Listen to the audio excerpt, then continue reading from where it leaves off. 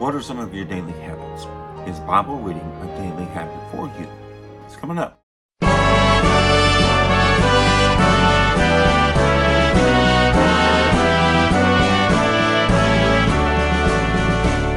Hi folks, Pastor Scotty, your Truths That Transform. Hey, thanks for tuning and listening. It's the start of a new year, and as such, I'd like to encourage you to get into God's Word, get into your Bible. Maybe you thought, wow, that's a big book. How can I accomplish that? Well, we'll get into that later. But today, I want to start a series for the year, Reaching Forth. Philippians chapter 3, verses 13 and 14 are the basis of the theme for the year. The Bible says here, "Brethren, I count not myself to have apprehended, but this one thing I do, forgetting those things which are behind, and reaching forth into those things which are before, I press toward the mark for the prize of the high calling of God in Christ Jesus." Now, folks, did you notice he said reaching forth? Reaching forth. And that's what I want to draw your attention to this year, is reaching forth. Don't look back at the past, other than to learn from it, but don't let the past haunt you. Let's reach forth this year and do better. And we're going to start this year, this January, over the next few weeks in the month of January. We're going to cover reading your Bible. We're going to cover reading the Bible. And today, the first thought I want to bring to your attention is read God's Word daily. Read God's Word daily. What do I mean? Acts chapter 17, verse 11 says this, "These were more noble than those in Thessalonica, in that they received the word with all readiness of mind, and searched the scriptures daily, whether those things were so."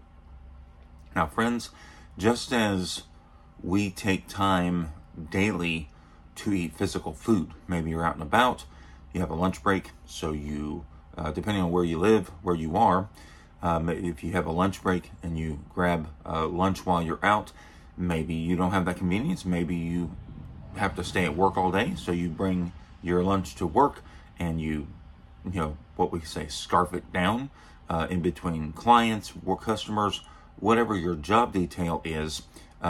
We try to make time each day to eat because it's essential. You need energy, you need strength to continue doing your work. Well, friend, we should also make time each day to eat spiritually. That's right, eat spiritually.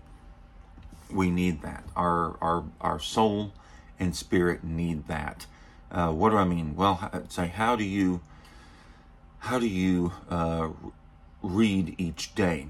Some of you might say, I've tried reading the Bible. I've been trying it for years. I've been trying to finish reading the Bible. It seems like I just can't get a hold of it. Well, let me help you out here. Number one, find a reading plan. Find a reading plan. Now, I'm going to post a link for a Bible reading plan that I personally use. It's very easy. I know a lot of people who use it because it's very easy to use, especially for busy people, or if you're not just busy, but the reading plan also breaks the Bible down into different sections. Now, if you're one that likes to just read Genesis 1 through 4 one day, Genesis 1 through 4, and then Genesis 5 through 9, etc., and carry on like that, that's fine as well. It's whatever suits your fancy, friend. But find a plan, and then number two, finish the reading plan.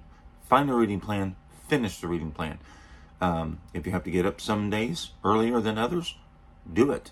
Sometimes I have to get up an hour or two early before I start my day. If I know it's going to be a busy day, I get up an hour or two early and get it done. Why? Because I know I'm going to be busy that day.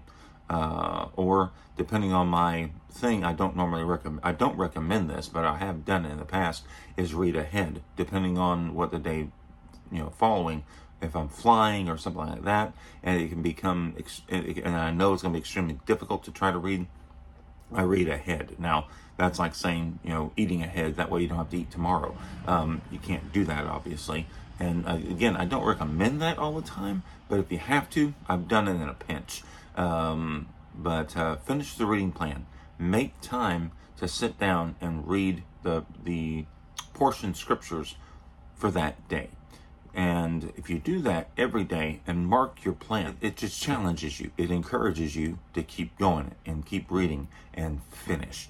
And the accomplishment, the sense of accomplishment you will have by looking at it and saying, wow, look what I did.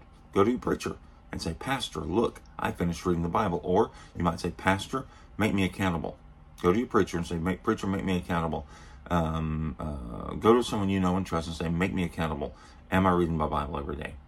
And maybe get along with somebody else. Get a reading buddy. I don't know. But read your Bible every day. And this January, like I said, I want to start off this year helping you get into your Bible, read the Bible, dust it off, wherever it might be, on that bookshelf, whatever the case might be. Maybe you're a seasoned Christian. Maybe you've been saved for a while, but you just haven't sat down to actually finish reading through the Bible.